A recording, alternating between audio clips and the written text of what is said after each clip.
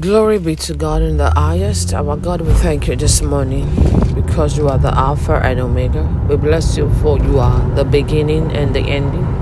We bless you because you have us in your hands, and that's why we know we have a secured life in you. Lord, I'll give you my life. I give you my soul. I live for you, oh Lord. Every step that I take, every moment I'm away. Lord, have your way in me. Lord, I give you my life. I give you my soul. I live for you, oh Lord.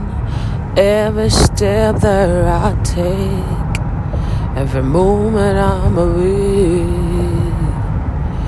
Lord, have your way in me. This is the only prayer we can pray every time, because without God, we were nobody. And I'm so focused this time on the book of Psalm 23, how I've seen that David himself realized that without God, you can't make it. And then he started to seek God. And, laying emphasis on Psalm 23, he was a man that he realized God as his shepherd. And maybe because he was a shepherd, and God took him to the route to see that when there is no shepherd, the sheep go astray. And then God started to help him to realize the need for him to know God is his shepherd. And most of the time, when David go astray, he always find his way back to God. Hallelujah. So if you are a person that has always depend on man for anything, you are not being led by a shepherd.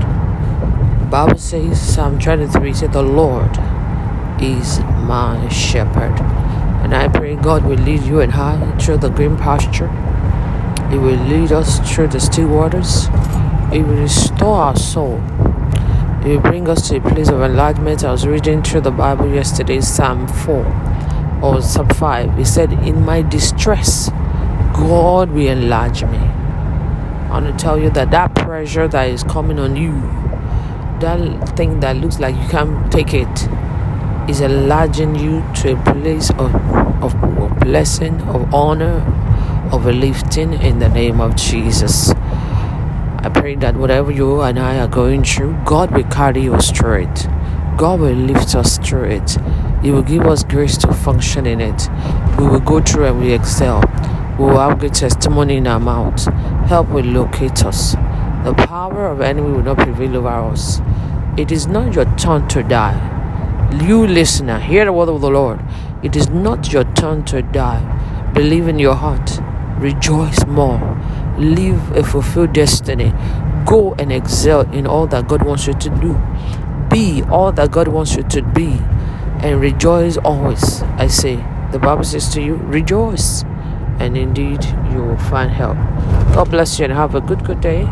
In Jesus' mighty name. Bye-bye.